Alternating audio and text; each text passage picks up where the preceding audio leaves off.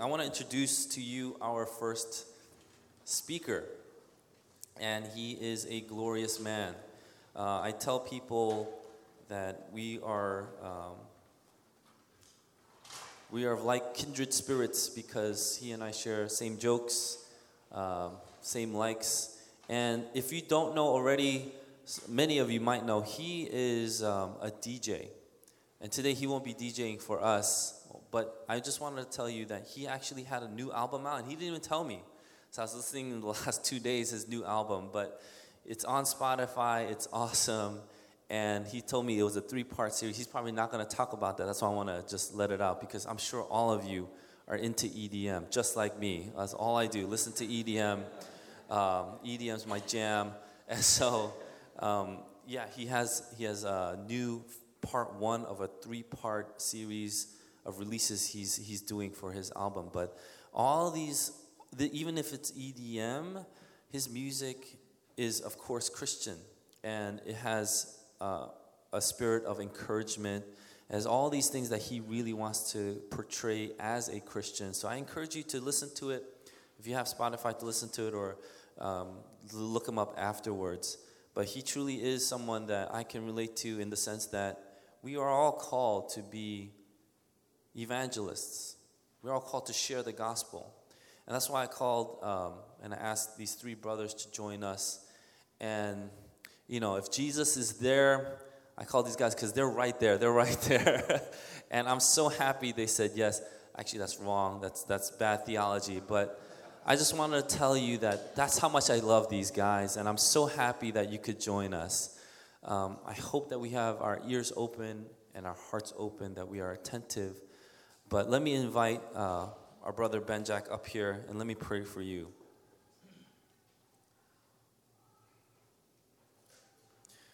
Let's pray together. Lord, we want to lift up our brother Ben. We thank you for all the things that you have brought him up with, because now we are at a crossroads where we can see all the fruit that have been birthed from, Lord, what you have planted in his life. Not only that, we see that, Lord, you are continuing to stretch him, having him grow, having him become more like you, Jesus, day by day. And so we want to give you glory first and foremost. And we want to ask now that you would anoint his lips. Lord God, anoint his spirit. Have his cup overflow, so that, Lord God, as we listen to what he has to share, what he has to say, especially as we hear his heart of love for you, that we may also be blessed and encouraged to go out and share this faith that you've given us, the love that you've blessed us with, and our own overflowing. So, Lord God, anoint your servant with the fullness of your Holy Spirit. We ask this in Jesus' name. Amen. Amen. Amen. Bless you. What a great introduction. Thank you so much for that. I particularly enjoyed the line, EDM is my jam. The fact that you said EDM is my jam lets me know that you don't actually listen to EDM. But that's fine. It's good. No, it's very encouraging. Thank you. I appreciate it. And I want to, without it getting a little bit gross up in here, I want to repay the compliment, actually, because I really believe that it's a right and godly thing to do in the Christian community, to build each other up, to encourage each other, not to massage each other's egos, and to help each other to be arrogant or have an over-inflated sense of self, but actually to encourage each other in brotherly and sisterly love and affection. And Pastor Eugene is absolutely just such a special person in my life, and we've only known each other for a few years, but we are kindred spirits, and I'm always encouraged to spend time with him. So I'm so thankful to be able to come and spend time with you at this conference for the dual reason of being able to do what I love to do the most, which is, 2 sides of the same coin, really. The thing I love to do the most is to preach the gospel, but the flip side of that coin is to be able to build the church and encourage the saints for doing likewise, to get out and proclaim the good news of Jesus Christ. So to come and spend some time with you today and to talk through what this glorious gospel is all about and why it's so imperative that we get this good news into the world, and a little bit of how we might actually go about doing that in our own context is such a privilege. But it's also a privilege to be able to come and spend time with Pastor Eugene and hang out with him and spend a little bit more time. So thank you so much for having me here with you guys today.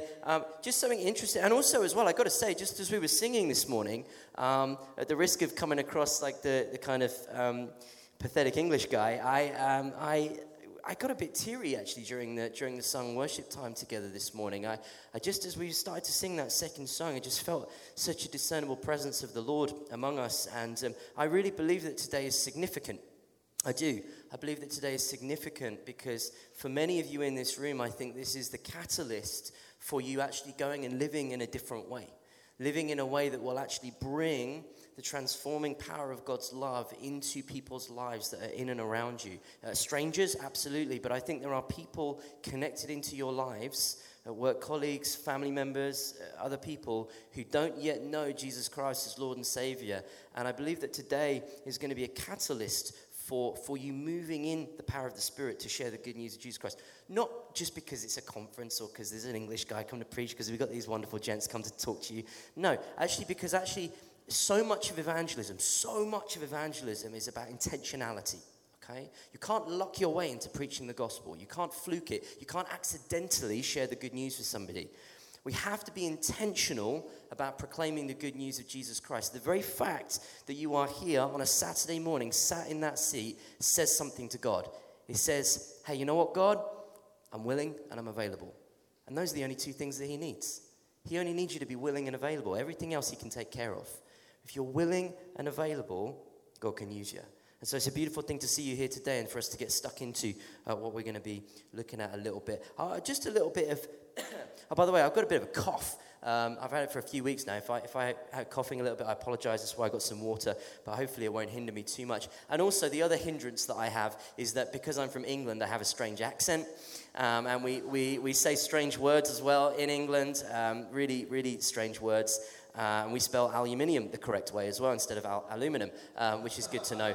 But if at any point I say something and in my English accent you don't understand what I've said, or I use a word that we use in English but you don't use in American English, don't worry about it. Just assume that it's deeply, profoundly spiritual and absolutely hilarious. And you'll be fine because that will be the truth of it. So I would like us to spend some time today just exploring in this first session together the idea of what it means to preach the gospel and why we've been called to the task of preaching the gospel, exactly what the gospel is and what that might look like for us in our local context.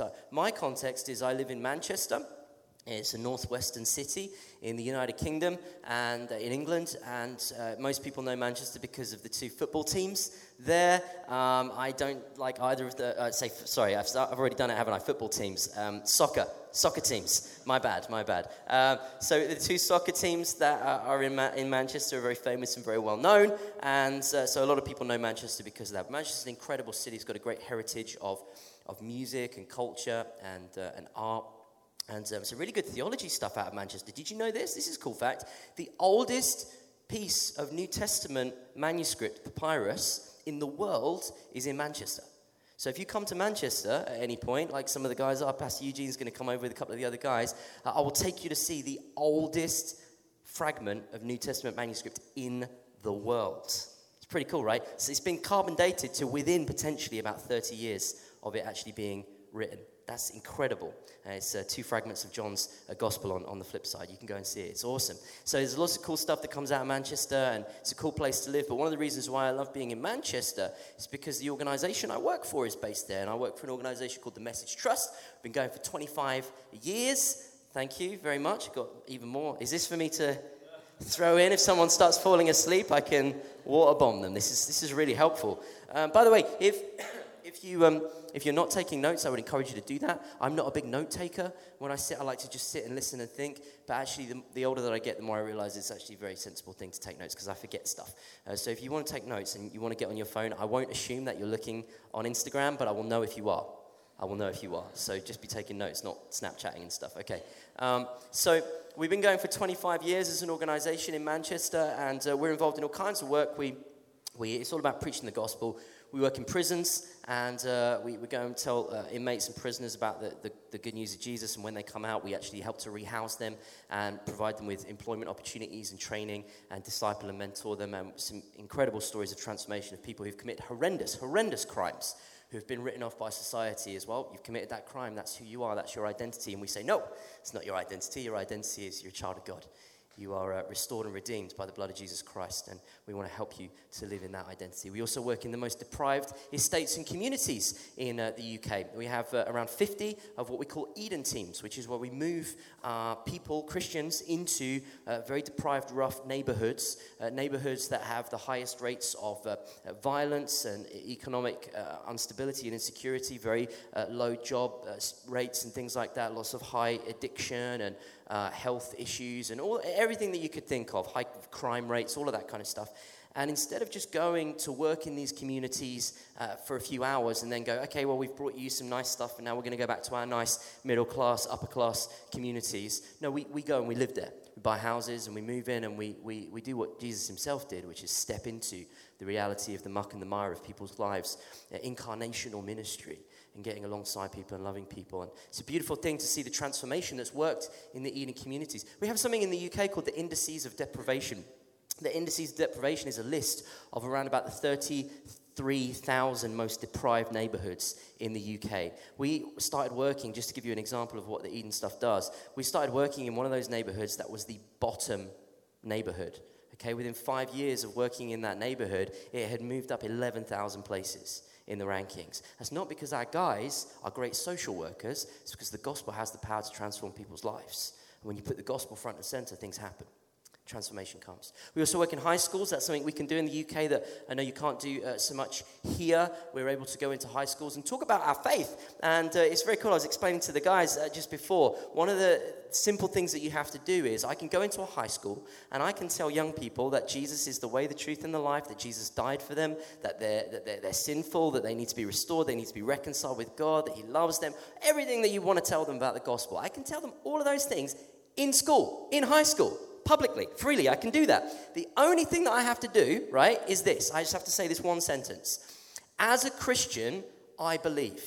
Okay? If I say that, I can say whatever I want. If I go into a high school and I say, Jesus died for you, you're a sinner, you need to accept Jesus Christ and come to life, and, he's the only way to salvation, and blah, blah, blah, blah, they'd be like, no, never coming back. Never, not allowed in school, never coming back. But if I go in and I say, as a Christian, I believe that Jesus died for you, and that you blah, blah, blah, then they're like, oh, that's really interesting. That's what you believe as a Christian. Thank you for sharing that with us, right?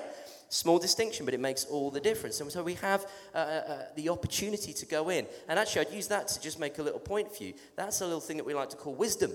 That's wisdom. When we actually apply some wisdom to our outreach, we can open up opportunities that would otherwise be shut down to us, and we'll circle back around to that in a little while. So we've got all sorts of stuff going on, and we put concerts on and events on. I wanted to show you a very quick video so you can see what this looks like. I worked on a project for a year and a half where we went and visited 55 high schools around Manchester. We saw 35,000 young people. We put 5 big concerts on at a big concert venue in Manchester, and this is what it looked like when we did it. We did this last February 2016.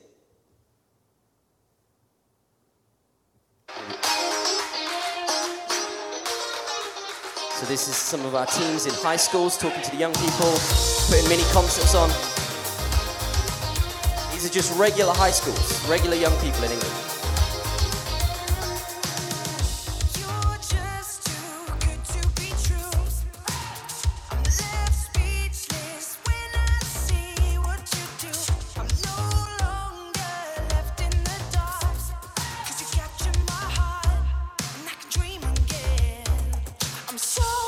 Every lesson includes an explanation of the Christian faith and why the bands believe what they believe, and crucially, the difference that it makes to their lives.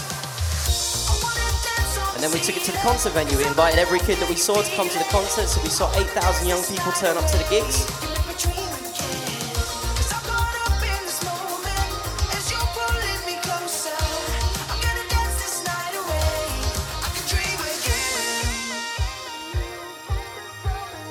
And then we preach the gospel.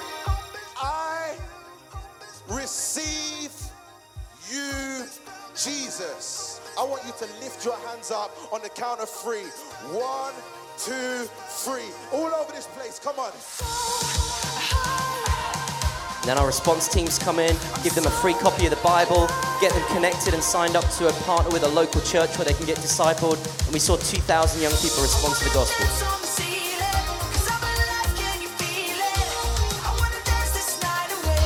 Hundreds of young people have literally moments ago given their life to Christ. That's my boss, Andy.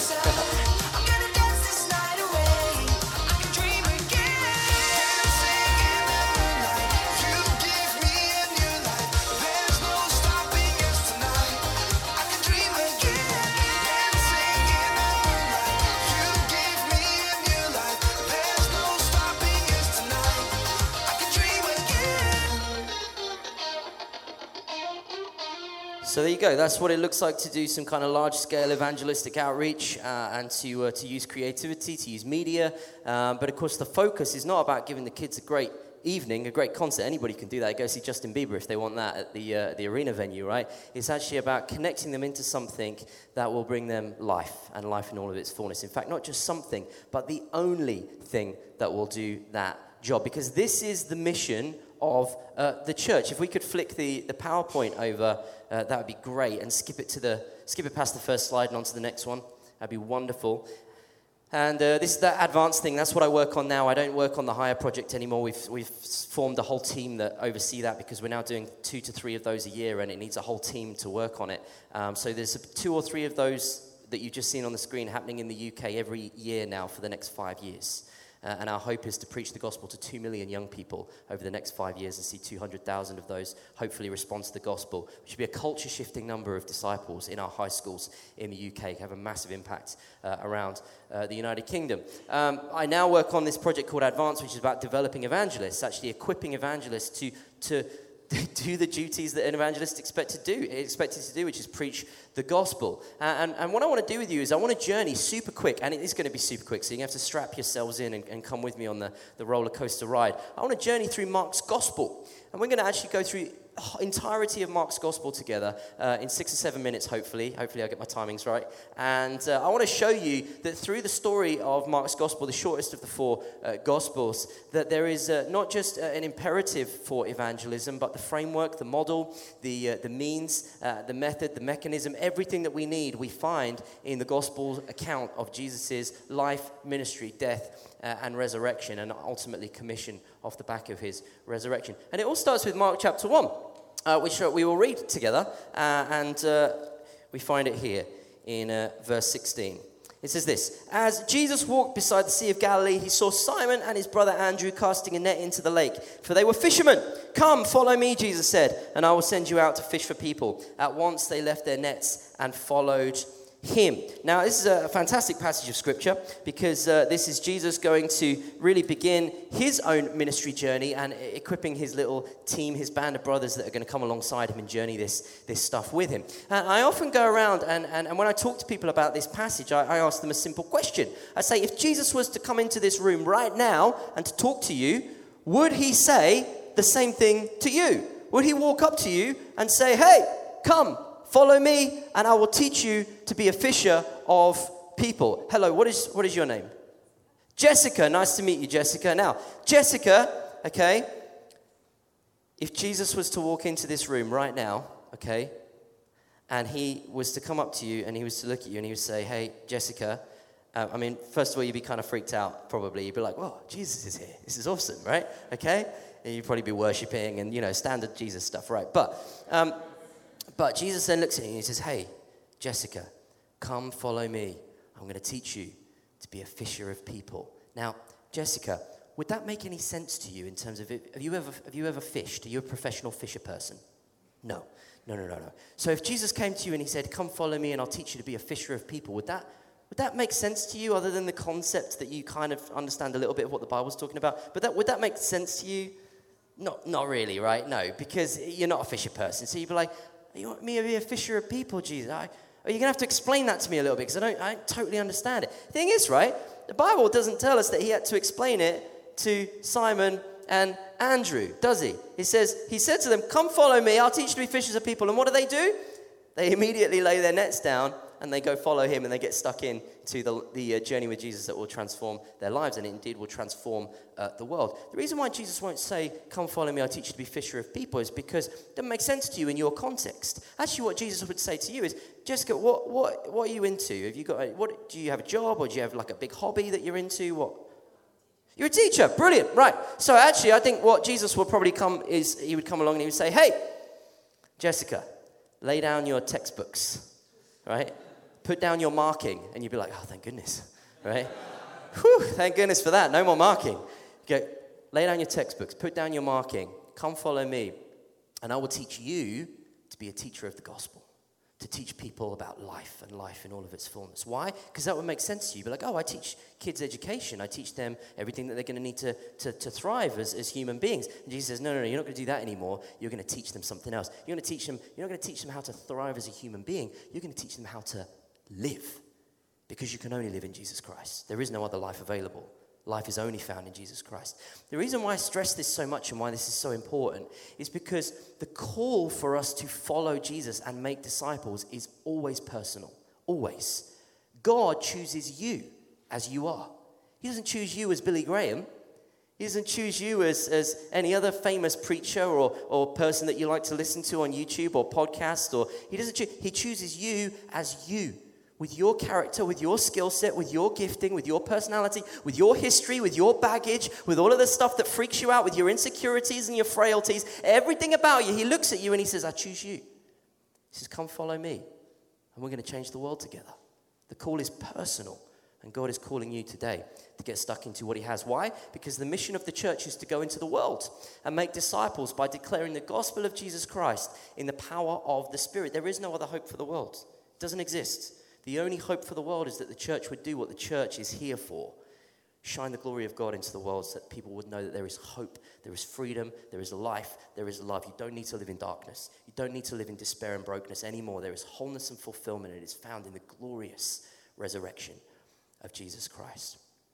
What we'll do is we'll whistle-stop tour through Mark's gospel, and I am going to go through it super, super fast. But if we shoot forward to Mark 1:35, very early in the morning, while it was still dark, Jesus got up, left the house, and went off to a solitary place where he prayed.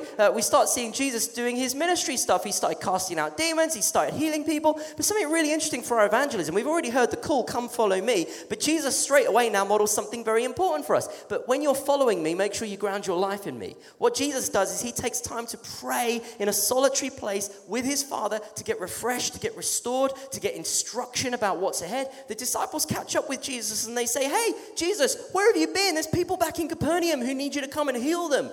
We've been looking for you. And Jesus says, no, we're not going back to Capernaum. Even though there's need there, don't forget that. There's need there back in Capernaum. He says, no, we're not going back to Capernaum. We're going to go on to the rest of the towns and the villages throughout Galilee. We've got to take this good news around there. Jesus is getting instruction and clarity of vision from his Father God. If Jesus Christ, who is God himself, needs to do that, how much more so do we need to do likewise? The holiness of our lives, the set-apart nature of us as followers of Jesus is essential to the task of following him and preaching the gospel. And so we need to do as Jesus does and take time to spend time in the solitary place, retreating with our Father God. Then as we move forward through the next couple of chapters, we see Jesus doing miracles and wonderful healings and things like that. Then we arrive in chapter 4, and Jesus starts to begin to speak in parables. And this is interesting, because a lot of people get confused about the parables. They say, wasn't it wonderful that Jesus spoke in parables? Wasn't that wonderful? Because he really made it accessible to people. He told interesting stories and clever ways of saying things that would connect to the realities of people's lives so that they could really understand what he was saying. No, that's not what Jesus is doing through the parables. Jesus is doing quite the opposite. Jesus is explaining kingdom truth, gospel truth in a way that he deliberately knows some people will not understand or get. Why? Because he wants to make sure that the people who hear it are the people who are properly going to get it, who are going to live for it, who are going to capture it, and not just think, that's an interesting way of putting it, but are actually going to go, I hear through your clever explanation. I hear through your analogy, your metaphor. I hear through your story illustration to the truth of what you're saying, and it has profoundly changed me and impacted me. Jesus starts to speak in parables, and he gives this interesting parable that is about the kingdom of God. He said in verse 26, Mark 4:26, This is what the kingdom of God is like. A man scatters and seed on the ground, night and day, whether he sleeps or get up. The seed sprouts and grows, though he does not know how. All by itself, the soil produces corn. First the stalk, then the ear, then full grain in the ear. As soon as the corn is ripe, he puts the sickle to it because the harvest has come. Fascinating thing here. This is a great picture of evangelism.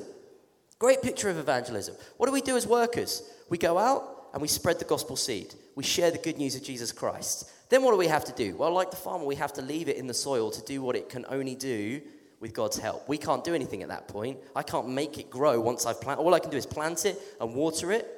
How does it grow? Well, the verse says here, the farmer doesn't know how it grows, but we know how the gospel seed grows in people's lives. God brings it to life.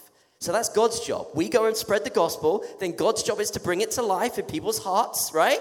And then it comes back to us again. We then have a task to do because it says then the guy goes and he reaps, puts the sickle to it because the harvest has come. It's discipleship. At that point, we then disciple those people who have received the gospel. So already very early on, Jesus is starting to tell people, this is actually how you're going to share the good news of my kingdom.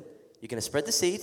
Then you're going to let God do what God can do, bring it to life, and then you're going to get busy reaping the harvest and seeing disciples come. Then we skip forward to Mark chapter 4, actually a little bit further in 4. We get this great story of Jesus calming the storm. And Jesus calms the storm, and it's rocking, and the boat's going crazy, and the disciples are freaking out, and they're like, Jesus, you're asleep. Don't you care that we're going to drown, Jesus? And Jesus steps up, doesn't he? And he speaks to the storm, and he says, peace, be still, calm. And instantly the wind and the waves obey him. And the disciples are like, whoa, they're freaking out. They're even more afraid than they were before. Because now they're looking at this Jesus guy going, well, the storm was scary, but you just told the storm to stop, and it did. How amazing and powerful are you? Who is this man that even the wind and the waves obey him? Jesus calms the storm. Interestingly, we get another storm story, or a calming of the storm story, in the very next chapter. As they cross the sea, and Jesus meets a demon-possessed man, a demoniac. And this man has not got a storm of wind and waves above him. He's got a storm of the demonic within him. The demon identifies itself as Legion. Legion could be anywhere potentially up to maybe 6,000 men, which would mean that this guy potentially has thousands of demons in him. Even if it's meant more figuratively than literally, there's clearly multiple demonic activity going on in this guy's life. And this is one of my absolute favorite passages in all of Scripture, because this is such a powerful picture of one of the most just horrendous situations that you will find anybody in all of Scripture. The state that the demoniac is in when Jesus meets him in Mark chapter 5 is horrendous. He's cutting himself, he's hurting himself. Let me just put that into context for you. We have the highest rates, I don't know what it's like in the US at the moment, but in the UK, we have the highest rates of self-harm amongst teenage girls that we have ever had recorded. Something like 1 in 10 young women now self-harms. Unbelievable. Cutting, just like the demoniac, cutting himself. And what does Jesus do? Jesus speaks, just like he did to the storm with the wind and the waves. He speaks to the demon. He says, no, you don't belong here. Get yourself out. He casts the demon into some pigs, and the pigs fall into the sea, and that's always people are a bit like, what's all that pig stuff about in that demon story? We don't have time to explore that today, but I do like to sometimes... we could go through it. I just don't have time to do it today. I do sometimes like to think, though, that maybe somebody was just like kayaking down the river that day, just having a lovely day on the river. Pigs! Just 2,000 pigs suddenly all around. Where do these pigs come from? Right? Crazy. But I'm weird, so I think about stuff like that. So he calms the storm of the demoniac. He calms the storm of nature. This is a man who has authority over the spiritual realm and the natural realm. He has complete authority. This is a man who, when he speaks, brings calm to the chaos. Make no mistake about it, this world is in chaos. And it needs the shalom, the peace, the wholeness of the gospel. You know what shalom means? We talk about shalom in Christian circles. Shalom, and traditionally in the Hebrew, shalom is a greeting and a parting. You can say shalom when you meet somebody and when you part from them. But shalom has such a rich meaning. It doesn't simply mean peace, as people say, oh, shalom, peace be with you. In fact, when Jesus raises from the dead and comes back before his disciples and meets them in the room, he comes before them and appears before them, and he says to them, our English Bibles translate it as, peace be with you. peace be with you. But of course, the Hebrew word that he would have used there would have been shalom. He would have been a greeting. Shalom. It's significant that Jesus says shalom when he comes back to the disciples because he's using that word in its fullest meaning. You know what the fullest meaning of shalom is? It's this. Nothing is broken. Nothing is missing. Everything is as it should be. Victory is accomplished. That's really what shalom means. Wholeness, well-being, balance, everything restored. So when Jesus returns post-resurrection and says to his disciples, peace be with you, actually, he says, shalom, victory is accomplished. Everything is as it should be. The kingdom has been inaugurated.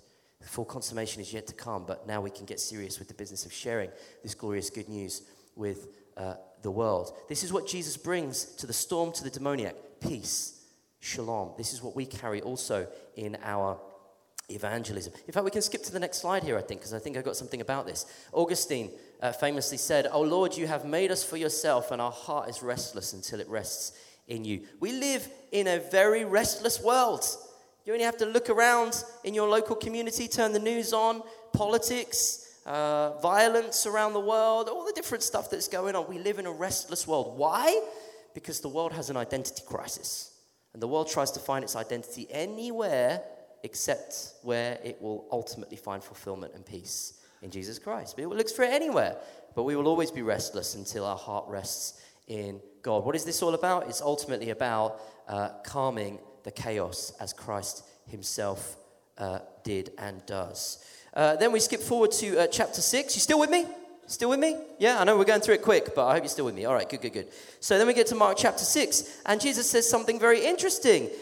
Jesus says, "A prophet is not without honor except in his own town, among his relatives, and in his own home." He could not do any miracles there, it says, except lay hands on a few people who were ill and heal them. Sometimes it can feel like, actually, you know what, if I could travel to another country and do missions over there, winner, much easier.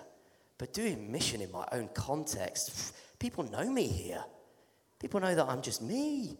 They're not going to take me seriously. They know all my faults and failings. I don't have any honor in my own town. If I go somewhere, I'm the new exciting evangelist guy. Wow, the evangelist has arrived to preach the good news. But in my own hometown, I'm just Ben. I can't have any gospel impact in my own place. Well, that's not true. That's not true at all. Jesus is making the point that it can feel like a prophet is without honor in his own home context. And it can be very hard sometimes to minister in your own home context. But through the provision of the Holy Spirit, anything is possible. But it's worth bearing in mind that we need to think sometimes our own context will always be harder than the context further away.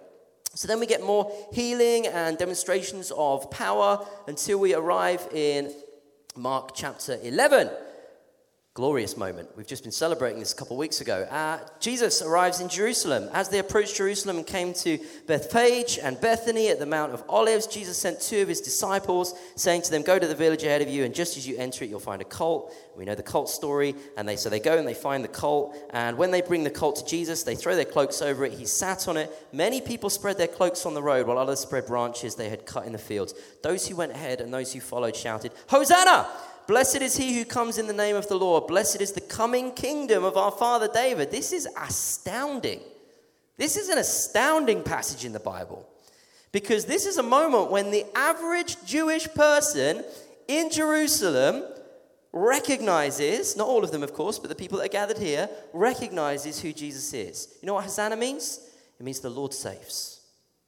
And they're saying that as Jesus rides in. The coming kingdom is happening. It's happening. Of course, that's how Jesus begins his own ministry. Repent, for the kingdom of heaven is at hand. Change direction. You're going the wrong way. My life, ministry, death, and resurrection is about to change everything. You've got to stop going the wrong way. You've got to turn around because the kingdom is at hand. Everything's going to be different now. And he comes into Jerusalem as king. And it's so important that we remember the king part of the gospel narrative. We'll come back to that in a moment. Then in Mark chapter 12, we get the great commandment. Hey, what's the greatest commandment, Jesus? You've got to love God with everything you have. Everything you have. There's no part of you that should be left unloving towards God. Heart, mind, body, strength, soul, everything you have, give it to Jesus, give it to God in absolute love and adoration. And then, you know what you're going to do? You're going to take that capacity for love, that framework for love, that understanding of love, and you're going to share it with the world. You're going to love your neighbor as you love yourself, but you can only truly love yourself well when you love God first, because you'll never really understand who you are until you understand who God is. It's about identity. And then the passion narrative continues, and we go through the next few chapters. Beautiful, wonderful stuff. The Last Supper. Jesus is wrestling over in the Garden of Gethsemane. That's an important passage for us. In Mark chapter 14, verse 32, we see Jesus wrestling, actually asking questions of God, saying, God, do I really need to do this? Because this is going to be hard. This is going to hurt. This is going to be painful. Do I really need to do this? But not my will be done, but yours. Complete submission. Complete submission. Having fear is not bad. Having concern and anxiety is not necessarily bad. It's actually just kind of a natural outworking of our frailty as human beings. And sometimes I think we can resent the fact that we have to rely on God a little bit to help us through, because it reminds us that we're not God. But Jesus doesn't resent relying on God at all. Jesus fully submits himself to God's complete authority and power in his life. He sees no shame in that whatsoever. He actually sees it as the correct path to live the perfect human life. And it changes everything. Why? Because the outworking of that conversation is that Jesus does indeed go to the cross, because Jesus is in complete submission. Nobody could put Jesus there. Nobody could put Jesus on the cross. He chose it for himself. Chose it, you know that, right?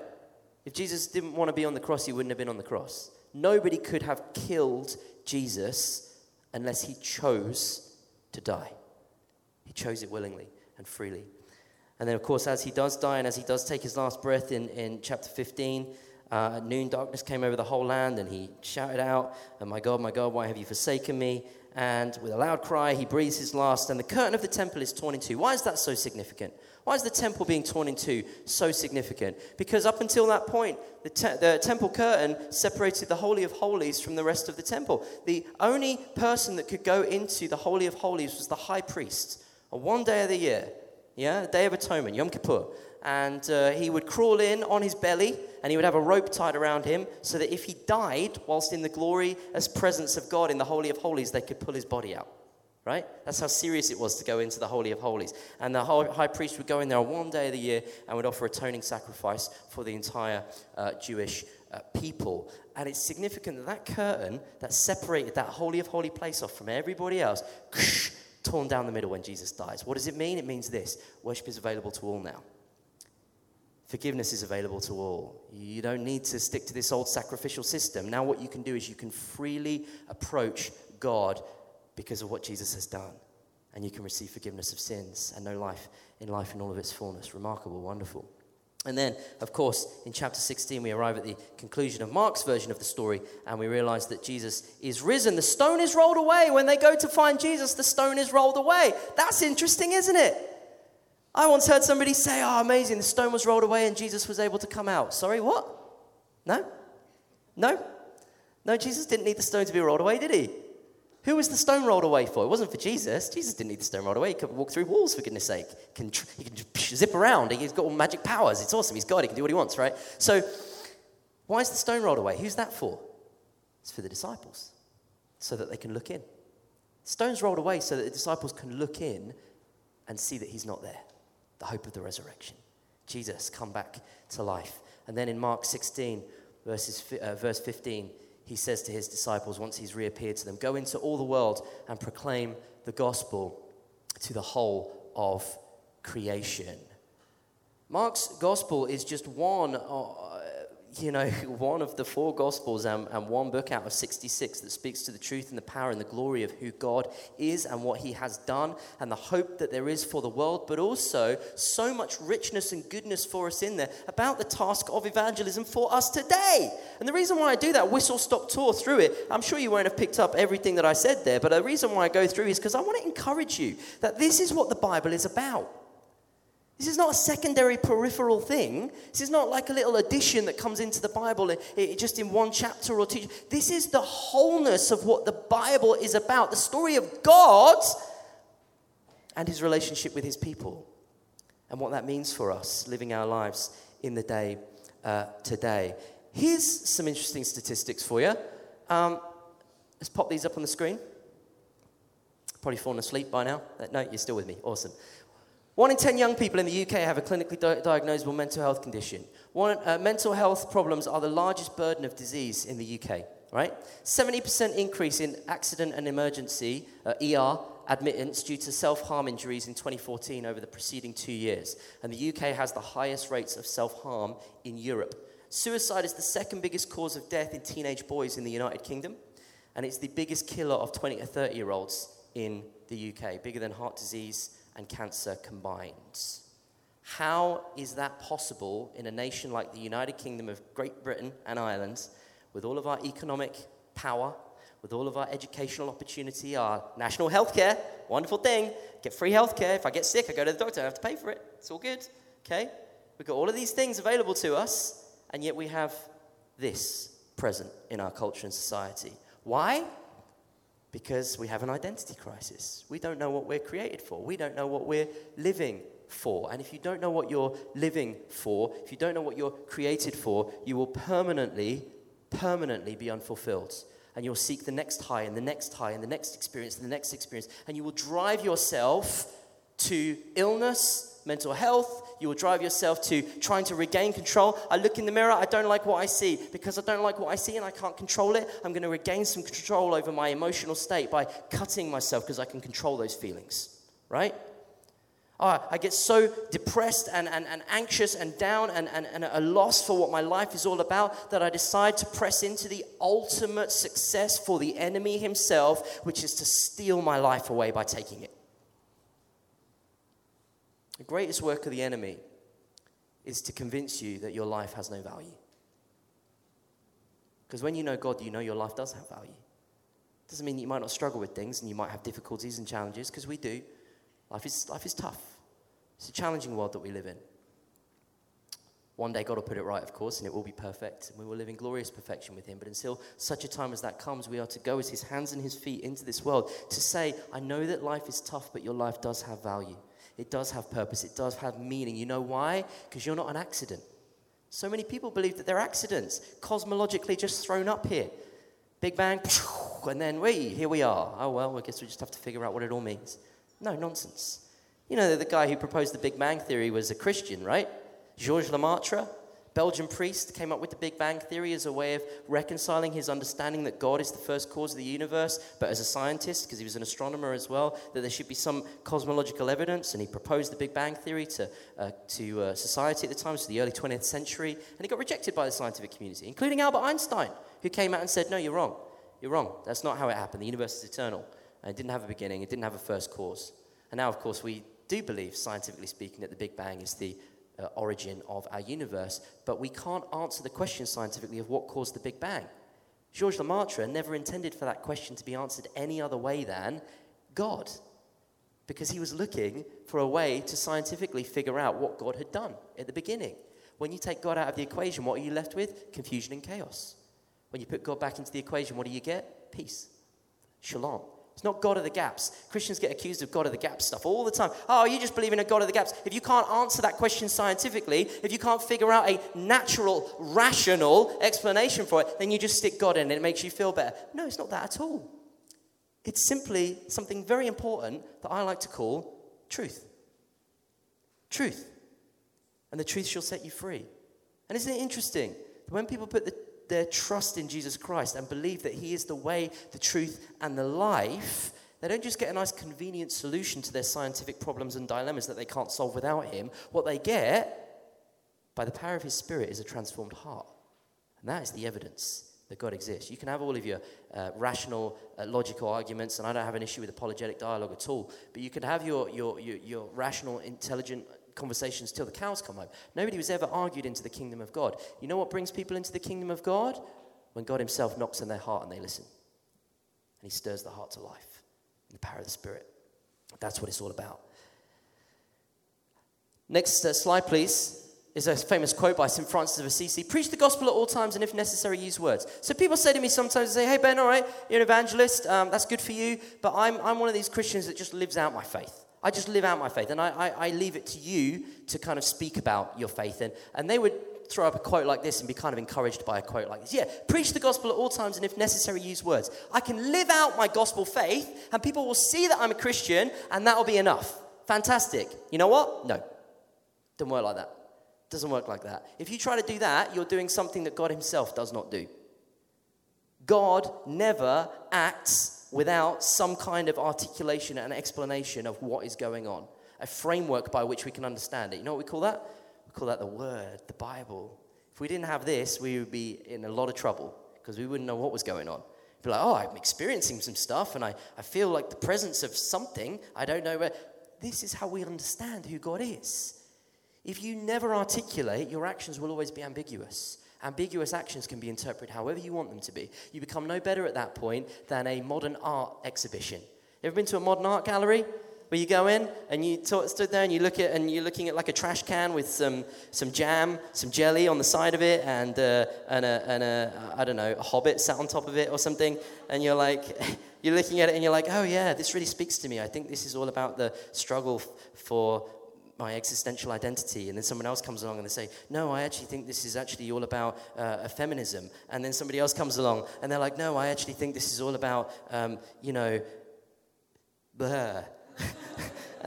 And then the artist comes along and the artist is like, I don't even care what you make of it. It's up to you to decide. And we start to approach, people's actions in the same way because they're ambiguous and we decide for ourselves what they mean. That's not what the Christian life is supposed to be. The Christian life is supposed to be explainable. The Christian life is supposed to be defendable. The Christian life is supposed to be articulated so that people will know the truth of the hope that we have received so that they can receive it for themselves. So actually, what it should... Oh, by the way, St. Francis of Assisi never said this. It's a misquote. It's not found in any of his writings anyway, and it certainly doesn't match up with the rest of his theology. I think it would be more helpful if St. Francis of Assisi was quoted as saying something along these lines, even though he didn't say this either. Preach the gospel at all times, and because it is necessary, use words. It is absolutely necessary for us to use words. However, using words can be tricky. Because when we use words to preach the gospel, bad things can happen, apparently. Let's see some statistics on the screen. There was a survey done 2 years ago in the UK called Talking Jesus by the Church of England, the Anglican Church, the Evangelical Alliance, and a big missional movement called Hope. And these were some of the statistics that came out from that. They surveyed a lot of people. It was a very big survey. I think it took them about 3 years to do it. Having spoken to a practicing Christian, they know about their faith in Jesus. The average person who doesn't believe in God, having spoken to a practicing Christian about their faith in Jesus, 59% did not want to know more about Jesus Christ. Oh dear. That's not very good, is it? That's almost 2/3 of people who spoke to a Christian about their faith decided, yeah, I'm good, thanks, I don't want to know anymore. 42% felt glad that they did not share their Christian faith. That's almost half the people that are spoken to were happy after they'd spoken to a Christian. Oh, I'm glad that I'm not a Christian as well. What? 29% felt less close to the person. It affected their friendship. 49% not open to an experience or encounter with Jesus. 30% felt more negative towards Jesus Christ. What are you saying about Jesus? Hey, let me tell you about Jesus Christ. He loves to kill kittens. He loves to kill kittens with sticks and stones. Would you like to know him? No, I wouldn't. I love kittens. And what are we saying about Jesus Christ if 30% feel more negatively towards him? 32% felt uncomfortable when when they were having their faith shared with someone else. The reality of it is we can look at statistics like this and we can panic. We can freak out and we can think, oh, what hope do we have? If people, when they hear the gospel, are turned off by it and put off it, if it could even affect my friendships with people, surely I shouldn't be doing it. Maybe it's a bad idea. Maybe I shouldn't get stuck in. Here's the thing. 2 big problems.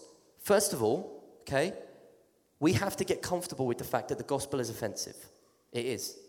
The gospel is offensive. You can't package the gospel up in a nice, friendly way that is like, oh, smiles and roses. The reality of it is the gospel will offend and turn certain people off. Why? Because it says you're not your own. You don't belong to yourself. You were created for God. You're a sinner.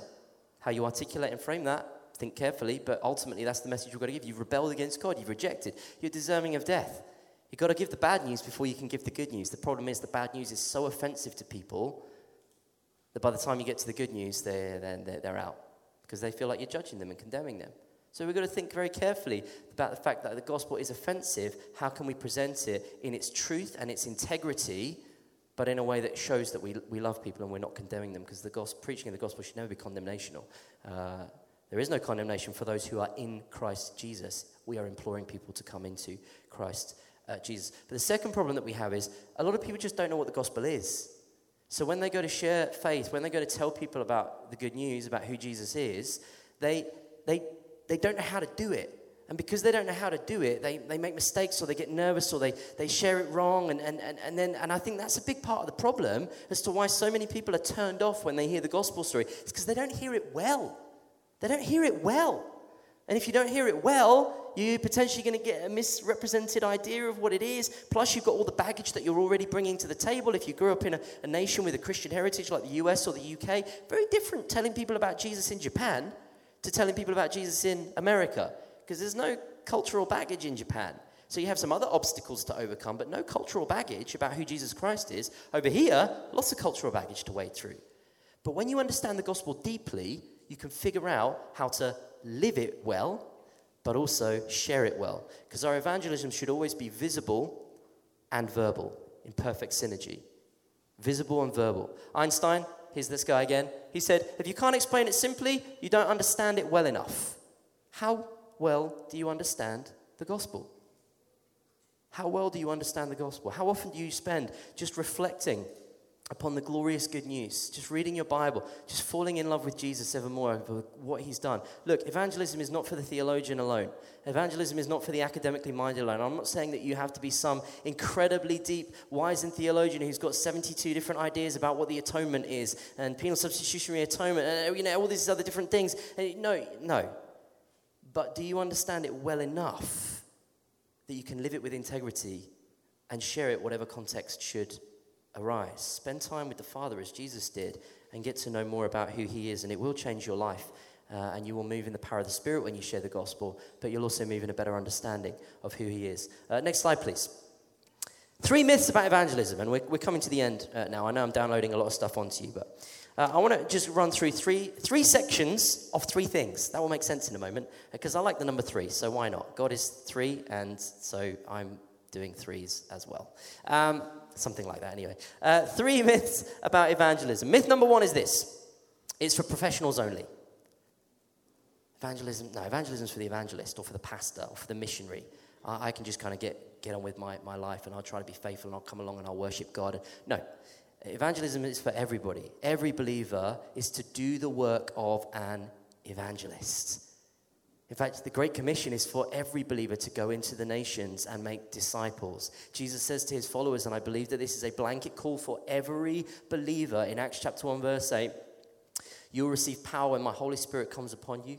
You will be my witnesses into Jerusalem and all Judea and Samaria and to the ends of the earth. This is for everybody. Are there those who have the vocation, the industry of evangelism? Yes, there are. I do believe there are those that are called. I believe I'm one of them, actually. I believe God has called my whole life to be exclusively evangelism, which is why unless the calling on my life changes, I'll never become a church pastor, because I haven't been called to be a church pastor. I've been called to go and preach the gospel and stir the church up for the task of evangelism.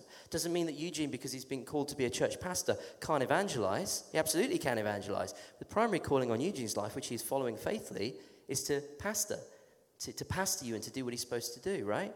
So it doesn't mean that I can't be pastoral to my friend. We don't want to box each other in, but we have to recognize that there are certain callings on people's lives that will shape and define their life pretty exclusively. But just because there are those among us who have been called to full-time at the cost of every other pursuit, evangelism, does not mean that every other believer who does not have that same full vocational calling is not to do the task of the evangelist in their day-to-day existence. We're all called to it. God is saying, no, I need you to get stuck in.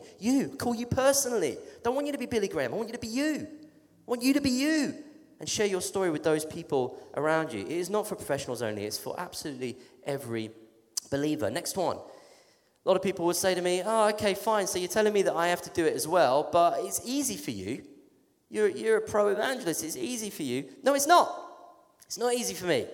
It's not easy at all. I have many, many times when I preach the gospel and it doesn't go great, actually. I remember one time preaching the gospel to a neo-fascist Italian man that I met. I meet lots of strange people. A neo-fascist Italian man, and he was telling me about all his neo-fascist Italian beliefs. I think the Italian thing is peripheral, but it's more than neo-fascism. And he was telling me about all of his beliefs and stuff, and I'm like, Okay, cool. And I'm telling him about the gospel, and we're talking. And I'm like, yes, Lord, thank you for presenting me this opportunity to share the gospel. I'm going to bring a neo-fascist, and then one day I'm going to be speaking at a conference on evangelism to a bunch of guys in New Jersey, and I'm going to tell him how he became a Christian, and then I'm going to bring him out on stage, and he's going to be like, it was me, I was the fascist. That's a terrible accent, but you get the idea.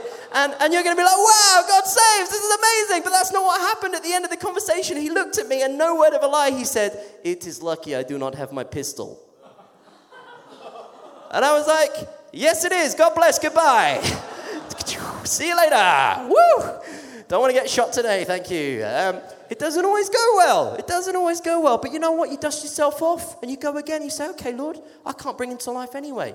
Only you can. I go in the power of the Spirit. Here's the thing. Whether it's easy or hard is irrelevant. This is the truth of it. Not one single person in this room is able to do it. There's another part to that statement. Not one single person in this room is able to do it unless God empowers them to do it. And God empowers every single one of you. And God is delighted to use you. He is delighted to use you for his purposes. He doesn't do it reluctantly. He is delighted to do it. It's not about being easy or hard. It's about saying, God, I'm willing and I'm available. And whether I find it easy, whether I find it hard, I will trust in your strength to help me do what only you can achieve, bring someone from death into life. Next one. Third myth. I don't have the right. I'd be imposing. I'd be imposing on somebody if I did that. I don't want to step on anybody's toes, be culturally insensitive. Maybe even actually if I stepped out and did it, it might even cause me some problems in my job. I might even, like someone report me to HR. We were having an interesting conversation, Greg and I, about this last night, and some of the other guys, Hannah, and we were talking about this very idea. Look, let me say two things about this. First of all, you do have the right. Do you know how I know that you have the right to share the gospel with anybody that you desire to share the gospel with? Because Jesus authorizes you.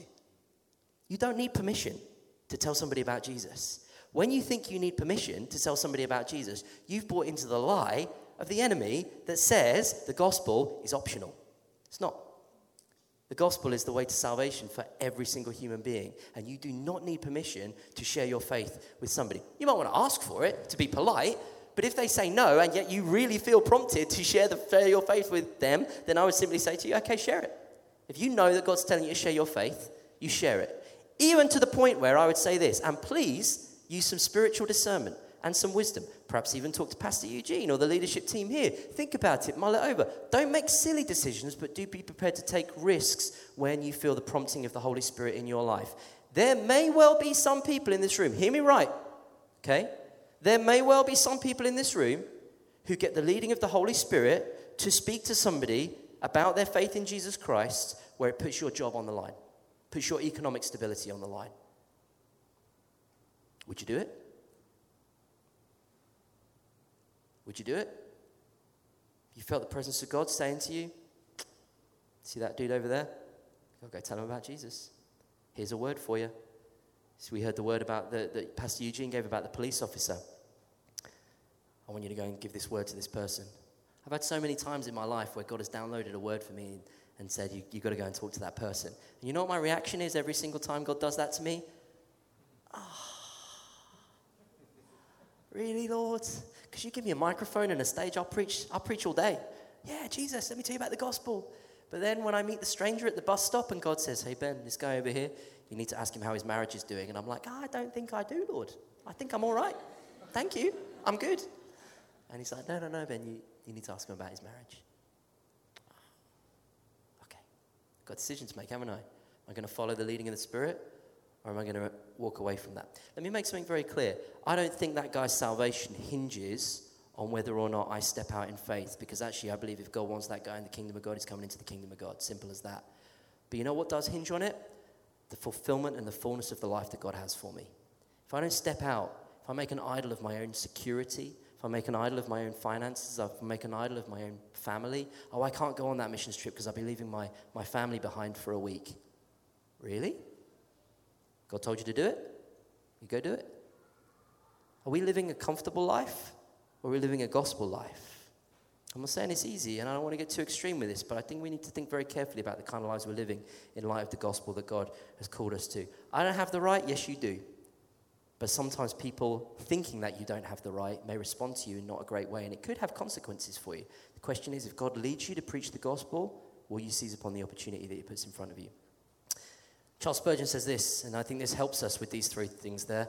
If sinners will be damned, at least let them leap to hell over our bodies. And if they will perish, let them perish with our arms about their knees, imploring them to stay. If hell must be filled, at least let it be filled in the teeth of our exertions. And let not one go there unwarned and unprayed for. Do we take hell seriously? Separation from God. And I don't mean just after you die. I mean now. People are living in hell now because they're separated from their Creator. But we can calm the chaos in the power of the Spirit. 3 barriers to evangelism. I'm not going to explain all of these because I don't have time. I just want to plant the seed in your mind. Anti-authority. We have a very anti-authority generation. Maybe we can pick some of this up in the question time that we're going to have in a bit, right? Anti-authority. How do you preach the kingdom of God, which is the gospel? We've lost a bit of the kingdom stuff, but we've got to get back to that. How do you preach the kingdom of God, the sovereignty of God, in a generation that is anti-authority and skeptical of authority? That's something we need to think about. Second of all, supernaturally skeptical. How do you present God, who is supernatural, the resurrection, a supernatural event? How do you do that to a generation that is skeptical of the supernatural? They only believe in the natural and the material. So as soon as you start explaining supernatural stuff, they're like, oh no, you're weird. You believe in sky fairies. I'm out. Thank you very much. How do we do that? Well, a very simple answer to that one actually is you press into the power of the supernatural to help you do it. The answer to solving the problem of a supernaturally skeptical generation is to step out in supernatural ways to reveal the truth of the supernature that you're talking about. Does that make sense? Good, because it didn't to me. Okay, 3, comfortably narcissistic. We have a very comfortable and a very narcissistic generation, very self-obsessed. You know the story of Narcissus? He went out and it's a long story, I'll tell the end of it. He arrives at a lake and he sees his own reflection. He's looking for love and he sees a reflection of himself in the lake and he falls in love with his own reflection and he spends the rest of his life just staring at himself in the lake because he's in love with himself and he ends up dying, right?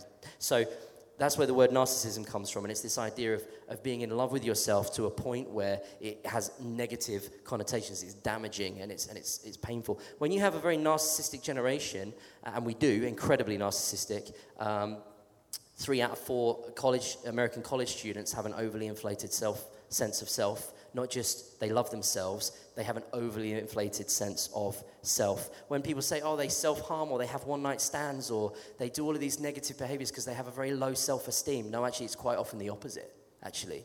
They have an overinflated sense of self and entitlement and worth, and it drives them to destructive patterns of behavior. We need to speak to that and say, you're not the center of the universe. God is, but it's beautiful because there's good news in that, actually. It's freeing when you realize that that's true. And we've got to get over some of these barriers, press against them, and our evangelism, I think, will benefit greatly when we can figure some of this stuff out. And finally, 3 encouragements for evangelism. 1, that we must be intentional. You can't luck your way, as I already said, to good evangelism. You've got to be intentional, right? So when we're preaching the gospel, there's something that we can have done even before we get to that point, whether it's sharing a bit of faith with our friends or whatever else. There's something that we can do first, and it's called prayer. And we pray. And we say, God, will you give me opportunities to share my faith? Will you empower me to seize upon that opportunity and be wise in how I steward it? I want to be intentional in my evangelism. Spiritual, well, that's the same thing with the prayer thing. We say, God, I need you to do what only you can do. I need you to empower me. You've said that I'll receive power when your Holy Spirit comes upon me. Okay, I take that seriously. Empower me for the task that you have for me, because I really want to get stuck into this, and I know that I can't do it in my own strength. I'm not ashamed of the gospel, Paul says. I'm not ashamed of the gospel. Why?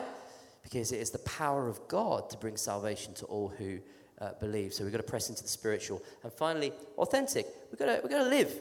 Like, I don't want you to think that you can't live the life and that the lived life can be an absolutely essential part of your evangelism. It can.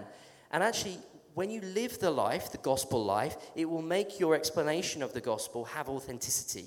Because when the visible and the verbal come together, then the gospel holds up. When you only live it, people don't really understand what it is. When you only speak it, they think that you're a hypocrite. When you bring the two things into synergy with each other, you're doing what Jesus himself did, which is live the life and speak the truth that will bring dead hearts to life. I run over a bit, so I need to finish. But I just want to finish with a final thought, really, which is this. I think there are a lot of people potentially in this room who are worried about evangelizing for all sorts of reasons. You're worried about evangelizing because you might get rejected, shut down. Well, you have to just get used to that. If you're going to share the gospel, you will get shut down. Jesus himself got shut down, so why should we expect anything different, right? Then there's others of you in here who will be thinking, I don't think God can use me because I'm not a preacher. Well, you don't need to be a preacher. You need to be you, as I've already said. God wants to use you with the skills and the gifting that you have. You may be the only Bible, the only gospel, the only Jesus that somebody ever encounters. That's not to put pressure or burden on you. The burden of salvation is not yours, it's God's alone, and he's not burdened by it. But it's to say that when the opportunity arises, will you step out in faith in the hope that maybe God will use you because he wants to, he desires to, and you could be the change in someone's life through the power of the Spirit. But this is a really important one, and I'll finish with this one. I actually wonder if there's some people in this room who think that they can't evangelize because of some sin in their life. You think, I mess up. Not perfect. I make mistakes. I've got some sinful. I actually wonder even if there might be some people in this room who think that they've got some sin going on in their life that God can't actually forgive them for. And that's what's holding you back from not just sharing the gospel, but living in the fullness of life. Not to be burdened by the yoke of slavery of yesterday, but to live free, as Paul says in Galatians. It's for freedom that you've been set free. And I want to speak something over you to set you free from that this morning. This is truth. Because this is also what we're going into the world, of course, to speak. And I want you to think about this very carefully. This is the heart of the gospel. If you think that there's something in your life that God can't forgive you for, and there are many, many people in the world who feel the same, you need to ask yourself this question. God has already forgiven you for the fact that you killed his son.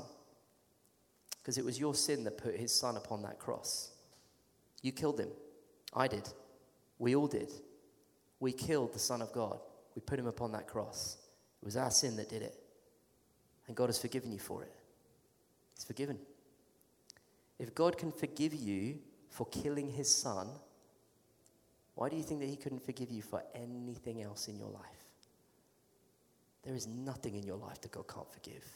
There is no brokenness in this world that God does not have the power to heal and restore. But there is a world in chaos that does not know that truth. And there is no other way by which God has seen fit to reveal himself to the world and through the person of Jesus Christ, whose story is to be shared by the Church of Jesus Christ, the only hope of the world. Let me pray for you.